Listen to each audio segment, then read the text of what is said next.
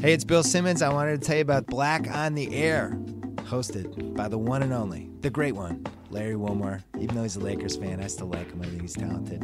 But he has all kinds of guests on, from Neil deGrasse Tyson to Al Franken to Bernie Sanders. You name it, they're coming on. Pop culture, politics, newsmakers. And then at the beginning of every podcast, Larry does a little riff about whatever is either sticking in his craw or things that he's enjoying. Although he hasn't been enjoying much lately, the way the world's going. But Larry will riff on anything, and then he has guests on. It's great. If you liked everything else that he's done, comedy-wise, if you loved his Comedy Central show, you will love this podcast. It is a medium that he has built for it. It's called Black on the Air, hosted by Larry Wilmore. Get it wherever you subscribe to your podcasts.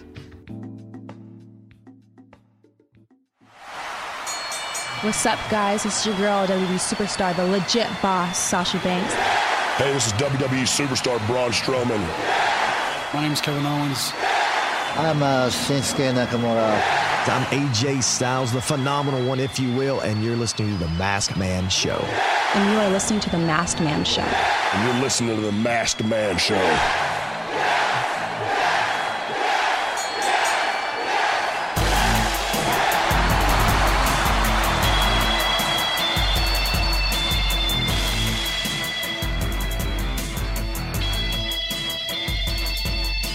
Welcome to the Masked Man Show. It's a very, very special edition today. We had Hell in a Cell on Sunday. It was a pretty great show. Yeah. We had a Shield reunion on Monday night. Before we get to any of that, the rumors that are the hot rumor du jour is that Neville supposedly walked out on Monday night, or I don't know if anyone's disputing that he walked out on Monday night, but supposedly asked for his release. Everybody that has sources say that WWE is saying that he's still employed. There's no release. There's nothing like that. Everything's overblown. I mean, I think the Occam's razor of this is that he probably did walk out and may or may not have asked for his release at that moment, and WWE's not inclined at all to give it to him, so it doesn't really matter. Yeah. I mean, that's the story from our pal Ryan Satin at Pro Wrestling Sheet. He said he basically asked for it. They haven't given it to him. And that's why he wasn't on Raw on Monday. Here's the thing. This is a tough one. I mean, I'm all about. I mean, if he wants his release, he should get his release. Like, I'm all about workers' rights, and God knows that professional wrestlers don't always get don't always get put in the best situations as far as that goes. I guess I'm more interested in if he is upset with the way he's being booked or whatever, is that legitimate? And I mean, legitimate's obviously to each his own. But I mean, he just came off of an epic run as the cruiserweight champion, just anchoring the division. I mean, anchoring is understating it. I mean, he made the division. Then we're kind of doing this transition to Enzo Amore, and I think what you see with the cruisers, especially especially on Raw, but even on 205 Live, is there sort of like a limited bandwidth for angles. Yeah. It's like the women's division. I mean, there's we got the main storyline for the belt, and maybe there's a 1B, and then everything else is just sort of, a whirlpool of monotony. Well, let me just point out that you're not really a big 205 Live watcher. No, I don't watch it all the time. Yeah, so Drew Gulak is doing his PowerPoint gimmick, and there's stuff on there. I guess Daivari is now Enzo's lackey. Yes. So there's a lot of stuff that is happening. It's just that you have to then watch the other show, which I think is a thing that maybe frustrates some viewers of WWE, because it's like, I got to watch another hour of wrestling, and it's not like world-class great matches. They're just regular TV matches. Sure. So they're trying. I think I would guess. I don't know, but I think Neville's frustration was probably that I read that he was supposed to job again. Yeah. And if that was the case, then giving the belt to Kalisto was hilarious to me. It's almost like a rib on him. Oh yeah, you're gonna walk out. Well, we'll give the belt to Kalisto. Listen, I don't never watch 205 Live. I watch it. I just don't stare at it with my eyes bleeding like I do in Raw. But the point I want to make is that when you watch, they'll reference matches, but they don't really reference it on Raw as if it's part of continuity. Right. right? So, I mean, if you watch the Lumberjack match on Monday night, you had Corey Graves being like, well, I guess he found some friends. Speaking of Enzo, some of that had happened on 205 Live, but you wouldn't really get that idea from the way that the match is being called, you know? And also, I mean, I think that there's a lot of room. I mean, there's a lot of different ways you can book this thing. And I think they use 205 Live well for the most part, but I don't know. It is weird. It is weird how quickly, I mean, if you just watch Raw, that the storyline shifted from every single cruiserweight hates Enzo Amore to like half of them are kind of on his side because they're heels. Right. Just basically overnight, right? Yeah. I mean, I guess if the original plan was that Neville loses to sort of like put a pin in that feud, then we can move on at the next pay-per-view where Kalisto will beat Enzo or take on Enzo for the title. I mean, I guess I can see that. I mean, I kind of am on Neville's side here. I don't think it would have helped the Enzo Kalisto feud for Neville to be just taken out of the picture completely, cleanly or whatever. And I don't know. I mean, I think that the way it went off was fine. Although, again, you sort of feel like they're making booking decisions with no memory of what's happened before. This constant repeat, and we saw it in the women's division a couple times where you do the title change before the pay-per-view to give a little extra oomph to the pay-per-view match and that it's a big return. I don't know. That's a classic Sasha Banks Charlotte situation. This does remind me a little bit of what happened after, I guess, Backlash or Payback or whichever one was the Raw pay-per-view after WrestleMania, where it was clear that the pin was put into Neville and Austin Aries. And then all of a sudden Austin Aries asks for his release and leaves. Yeah. So it's like, what is the booking situation where you keep driving off these people once you take them out of the title picture? I don't know why you can't. I mean, obviously, if he just like heard the decision and walked out, it's not like there's a lot of opportunity for like figuring out the plan B or whatever. But I mean, wouldn't it make all the sense in the world just to like give him a couple of weeks off and then to let him like, you know, join up with Owens and Sami Zayn on SmackDown or just I mean, you can just do something else with him. He doesn't have to be like stuck in the cruiserweight division. He's obviously proven his worth. And if you're not letting him be in the main event there, let him go be in the mid card on another show. Yeah, it's a little strange because the ecosystem of 205 Live is so split from the rest of WWE. It's like as soon as Enzo and Kalisto go into that world, they can't really interact with anybody else. Yeah. And that's probably frustrating to these guys where it's like you've got the mark of Cain on you and this is it. You're a cruiserweight forever and you can't really do anything creative or different. I think I said it a couple, months ago on the show that, my buddy Tom was watching a show with his girlfriend and they were watching the 205 Live taping. They were there live and she was like, if none of these guys can ever fight John Cena, why should I care about him? And I joked with him that 205 Live is basically like a reality show where the winner gets to be Rey Mysterio. I mean, it's like one of like there's not obviously the sizes of wrestlers are coming down and down and down, which is great for product and enjoyment and everything else. But there is going to be a limit to how many kind of undersized, to borrow the phrase, like kicky flippy guys. They're going to be competing at a high level on the main roster, right? And the frustration must be palpable for all of them. Well, as the size of the average WWE superstar goes down, don't you think that it becomes even more frustrating to know that you've been cordoned off into this pin? I mean, especially for someone like Neville who doesn't need to be, of all of the guys on there, does not need to be specific to it. Now you look at somebody like, I mean, I don't even know. Drew Gulak's a guy. I mean, the guys that just look like smaller, regular dudes probably have a ceiling, and that's a division. I think I've said before that like Johnny Gargano is like, if he were 4 inches taller, he'd be world champion. I mean, he has like every tool, and he's not obviously specific to that division either. He's hanging out on NXT, but NXT is a good example of how those lines can be blurred, between the various sizes, the tag division, whatever. I don't know. I hope Neville sticks around. There's obviously a lot you can do with him. And I think that,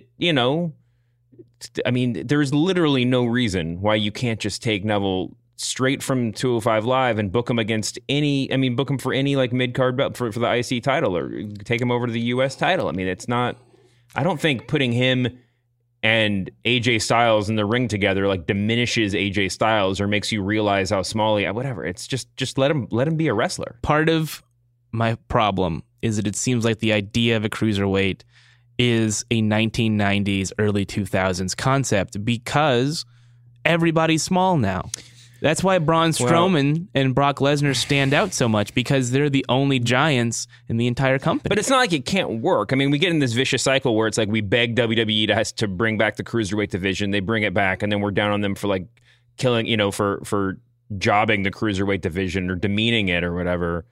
But it's the history of cruiserweights in mainstream American wrestling that's really. I mean, WWE can do better. I mean, there's junior titles in Japan, there's there are on the same level as the heavyweight titles, right? I mean, there can be different, two different weight classes, and people can transcend those. It's feasible for it to be booked that way. I think the hardest thing is just that you bring in, 20 cruiserweights at one time, and you're like, care about all these guys. And that's the most difficult thing in pro wrestling, is to give people a reason to care. Or just the thing where this is the time for the cruiserweights on the show, and we change the lights, and there's a different logo and all this stuff. That seems like it's a self-defeating sort of creative decision to make. Because you go back to WCW, and I was saying this when they first launched the show, WCW changed wrestling by bringing these guys to America.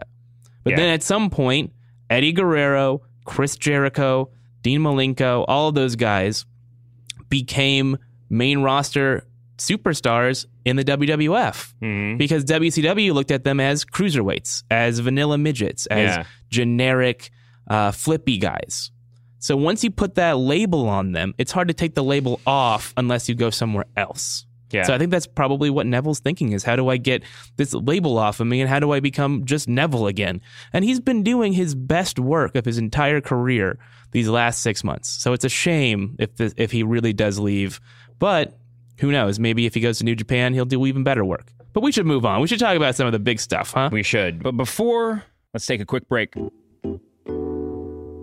Hey, it's Bill Simmons. Wanted to tell you about House of Carbs, hosted by one of my best friends, Joe House. I've known him since 1988, and the entire time I've known him, he's been very, very hungry.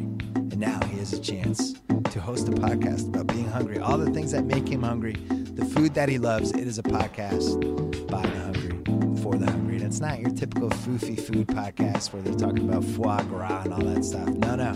We're talking about diners. We're talking about fried chicken sandwiches, pizza slices, best Chinese food. Everything you talk about with food is on this podcast, and with great guests like David Chang, Chris Bianco, Jimmy Kimmel, a bunch of people coming up. All of them love food. Nobody loves food quite as much as Joe House. But listen, check this out. Subscribe right now to House of Carbs, wherever you get your podcasts.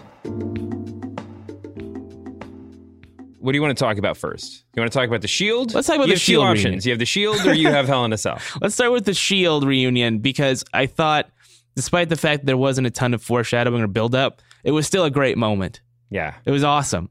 When they did the Cerberus powerbomb on Braun Strowman into the table, which, by the way, that's what it's called. It's not called the triple powerbomb. It's called the Cerberus. But according to who? Corey Graves and everyone. That's what it's called. Because Cerberus is a three-headed dog. No. I think it's a way better. The triple powerbomb is just inaccurate, because the triple powerbomb would be powerbombing someone three times. Or that. Or you're powerbombing three people at the same time. Right. No, I was very into it. And as much as I wanted that, my fantasy booking of them reuniting as heels, I mean, it's undeniable how over they were. And that might have been a terrible idea if the crowd just went ape for them, Weird week for crowds, by the way. I don't know if we'll talk about SmackDown in a bit, but that SmackDown crowd was dead as hell. I don't know if it's because it was half full or whatever. But it was because it was half full. Yeah. I read that they didn't shoot Nakamura's thing where he does his little pose in front of the crowd because there were too many empty seats. Oh, well. Anyway, yeah, the Shield reunion is pretty great. I'm happy to see these guys back together. It's undeniable. Every single one of them, even when they were doing that silly ass promo backstage, and Rollins was like, "You can believe that," or whatever. And you can believe that. It felt awesome. Yep, they belong together. All of them feel more significant as a unit. Yeah. And part of that's just where we are right now. You know, I mean, you can take nothing away from Rollins' championship run, from Dean's championship run. I mean, let's not overlook that fact that the reactions that he was getting, the way that they put him over to launch SmackDown Live. And Roman obviously has been, the big dog for some time. But yeah, together it's just like they're way more than the sum of the parts, at least in, October 2017. If they really want Roman Reigns to get over as a conquering hero babyface, they're going to have to just stay together. Maybe they don't have to always be working on the same angles or what have you, but they should stay a unit. Keep selling the t-shirts, keep doing the thing. There's no reason why they have to break up in January or in March or something like that. Let it continue. It would be foolish to break them up at this point. Now, it's only been 1 week, and it could get stale and people could start booing Roman Reigns again. But right now, this is the most popular he's been in years. The best moment of the night was when they faced off against Braun Strowman, because it had one of those epic, like, Shield versus the Wyatt family moments where everybody's like so in on all these guys, and you just want to see what would happen. Now, by the end of the night, Braun Strowman has been added into the TLC. Is it a TLC, a full table ladders and chairs TLC match? It's The Miz, The Bar, and Braun Strowman versus the Shield. Now, I talked myself into, I think I said this last week, midway through Raw last week, I talked myself into The Miz and the Miztourage versus the Shield just being like a warm-up routine for the Shield's several-month, reunion tour. Then when The Bar came in, I was like, okay, better match. I'm weirdly a little bit out on it compared to the Miztourage, just because it seems like the same ending. It seems like like the same inevitable conclusion, but it's just a different road there, and it was just an unnecessary use of the Bar. But now you bring in Braun Strowman. I don't know, the crowd. This is going to be the weirdest. This is the weirdest heel foursome to gauge crowd reaction, because you get the purest heel in the biz and Miz.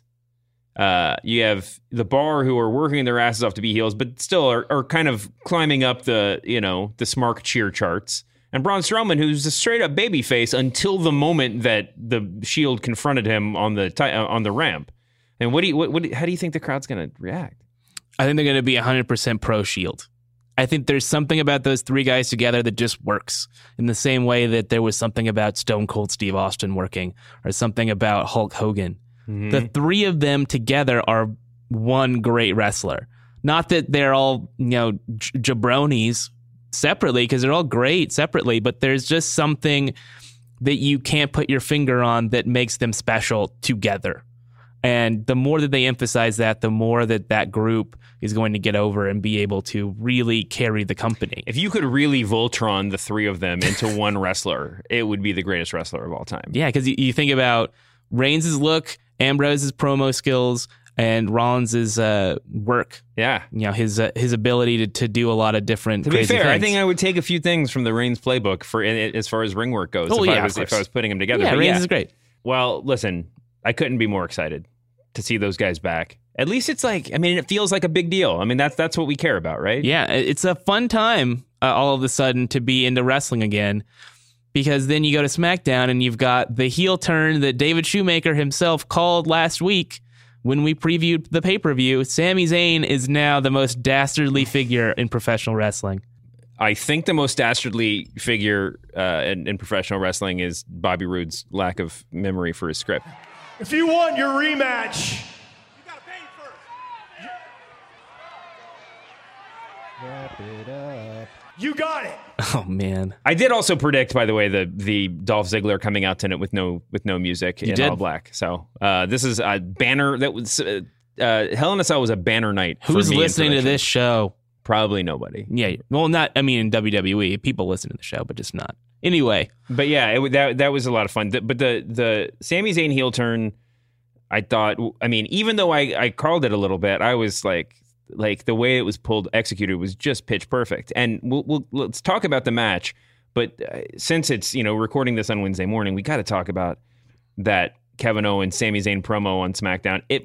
It might have been the best 2-man promo of all time. Okay, that's probably overstatement, but it was so well done. It was just so well done. And I was watching it with the valet, with her kid, It was like we were all just wrapped. And I mean, it was, you know, you make certain sacrifices as a wrestling fan who gets to watch with his girlfriend. It was, I think, the first time that I've like shushed other like my loved ones during a wrestling thing in 6 months.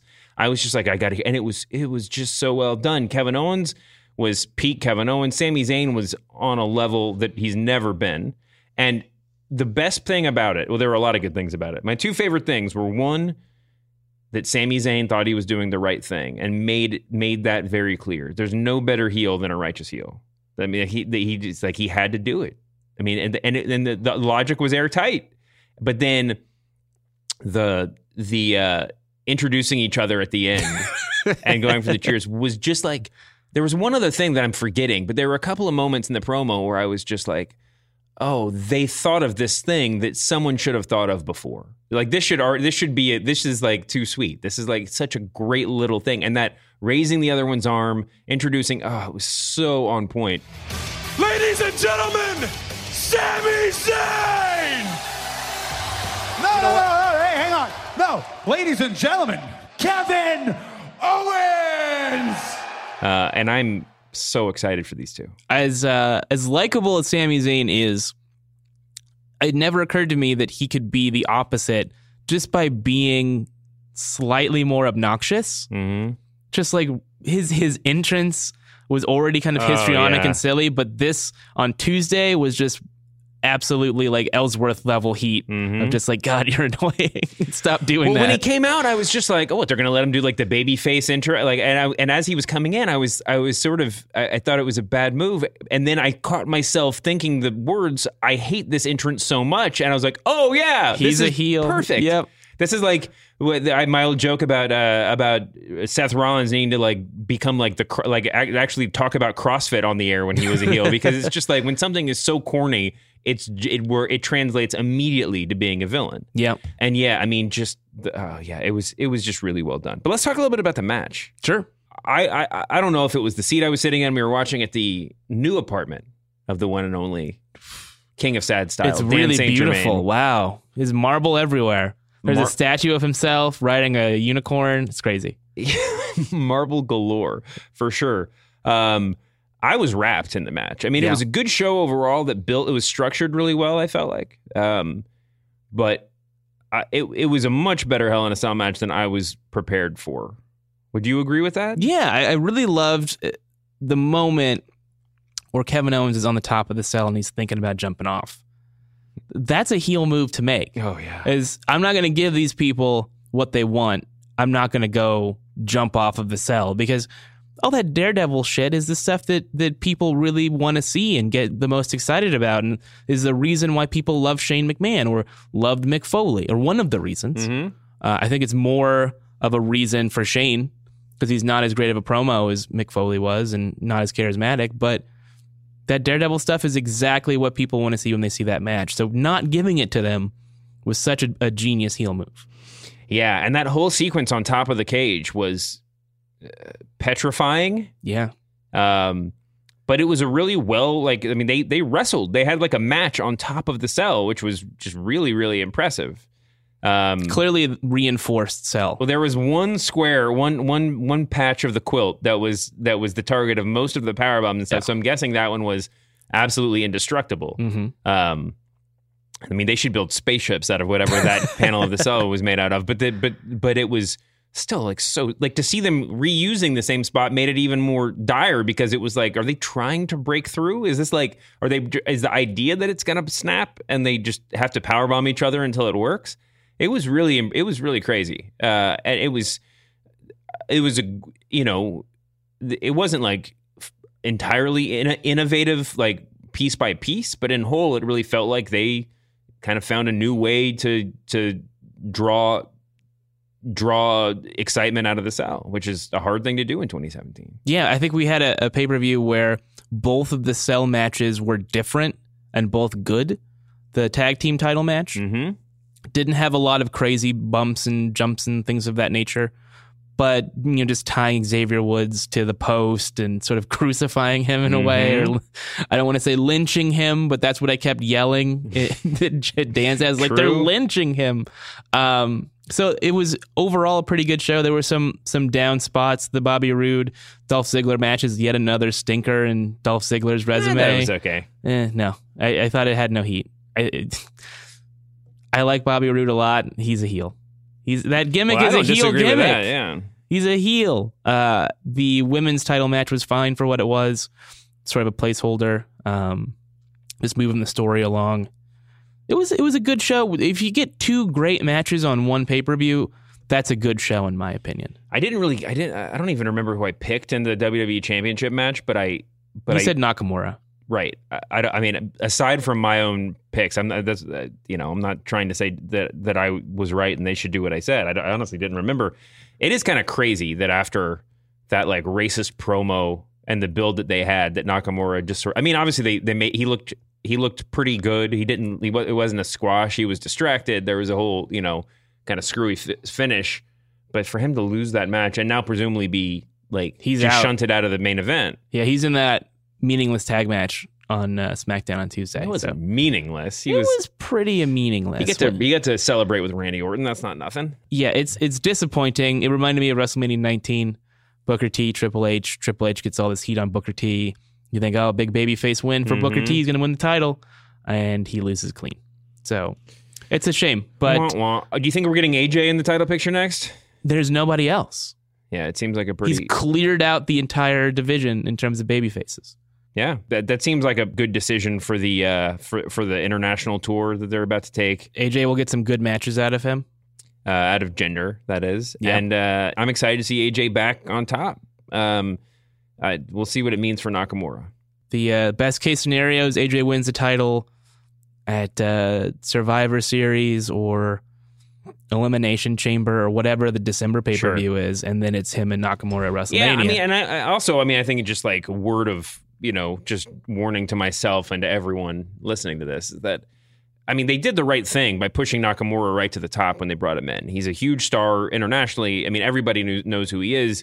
And, especially with just like the history of Asian wrestlers in WWE, just pointing at him and saying like, this is a real guy is incredibly important to project, right? Yeah, he's not actually Samoan like right. Yokozuna. But that said, now that this feud is over, if he spends the next couple of months or 6 months in the sort of like mid-card, confusion, that's not necessarily the worst thing. He's still got a lot to work on before he's, an all-time great, before he is obviously he's got, I think anyone listening to this would probably put him above Jinder Mahal in like the who actually deserves the title rankings. Probably. But the non-kayfabe power rankings.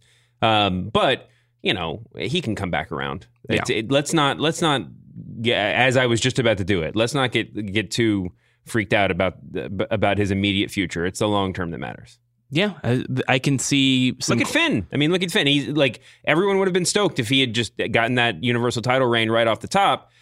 Everybody, when he came back was like, why isn't he getting the title shot? But, if assuming he gets back there eventually, it's not like you can't say that the time spent in between wasn't worthwhile. So maybe this opportunity for Nakamura will help him kind of develop more of a WWE style and feel more comfortable cutting promos and doing all the stuff that he has to do to be a top guy in WWE. Who knows? Yeah, we'll see. Anything else you want to touch on the Hell in a Cell card really quick? You talked about the tag match. It was very, very good. Orton over Rusev. Baron Corbin got the belt. Got the U.S. Championship belt. I like the addition of Ty Dillinger. That was actually a really fun match. If it did what it set out to do, if that is to make me like a million times more interested in the Baron Corbin era of the U.S. title division than I was before. Not saying a lot, 0 times a million is still 0, but still. Excellent use of Ty Dillinger. Yeah. I was saying during the show, like he's having a great match. He looks awesome. And, he doesn't look worse for taking the pin. Yeah.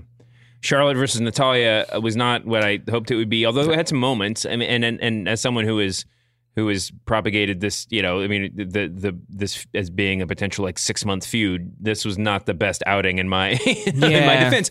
But hopefully they'll get a little bit more, pay-per-view chemistry down, and we'll see this again, obviously. We still got the briefcase. I called a briefcase cash-in, and we did not get that yet again. Just keep calling it. You'll be right eventually. Exactly. Was there anything else on Raw that we need to touch on before we get out of here? Alexa Bliss continues to bury Mickie James for being old. I don't get it.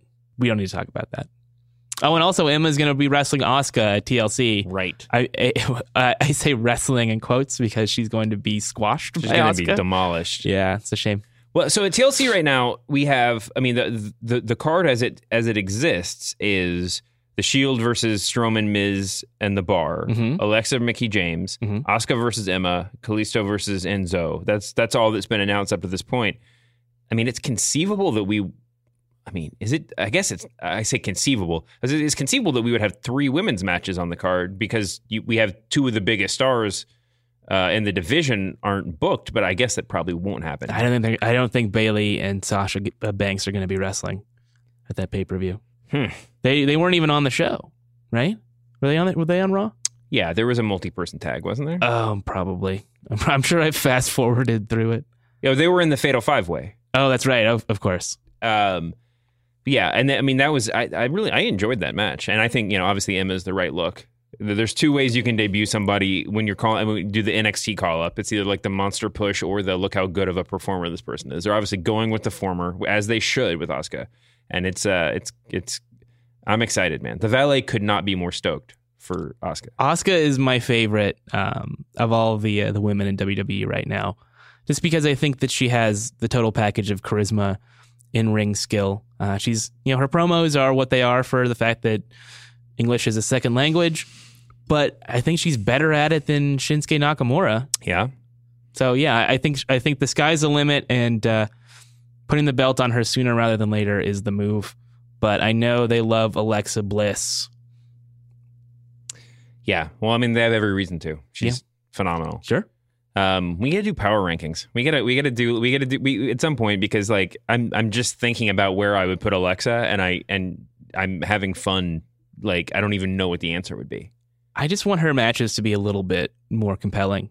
She hasn't had a showcase match on the main roster yet. Bill and Bill Simmons and Cousin Sal on Bill's podcast on Monday talked a little bit about Hell in a Cell and how their kids are just not that impressed at Shane jumping off the top of the cell. It's just they've seen it before. Now there's what's left except to just do something that's really going to risk your life. He survived a helicopter crash. There you go. But it wasn't on film. But True. You can see. But I think part of the problem is you can see there's nothing that happens in a ring that you can't see some Jagoff doing off a roof on YouTube. You know, there's nothing all of the Fast and Furious movies are cooler than wrestling when it comes to high spots broadly defined, you know? So in some ways it's mic skills are more important than ever. The Cena Reigns work shoot is the thing that's going to grab the popular consciousness more than anything else, you know? But the live crowd will always pop for that because it's amazing to see that happen in real life. To see jumping off the top of a cage? Yeah. It's one thing to watch it on television and be like, yeah, I saw that happen already, but to witness someone jump that high. Has there been any actual reporting on Shane McMahon's conditions? No, not anything, not kayfabe. Because the Valet actually sent me an article from The Sun, the sun.co.uk. Their source is WWE.com, so that doesn't count. I know, but it's so funny that I was just reading this holy shit. And then I realized all they're doing is linking back to WWE, but the headline of this piece is medical update, WWE superstar Shane McMahon rushed to the hospital with broken ribs, dislocated shoulder, and horror injuries after falling 40 feet.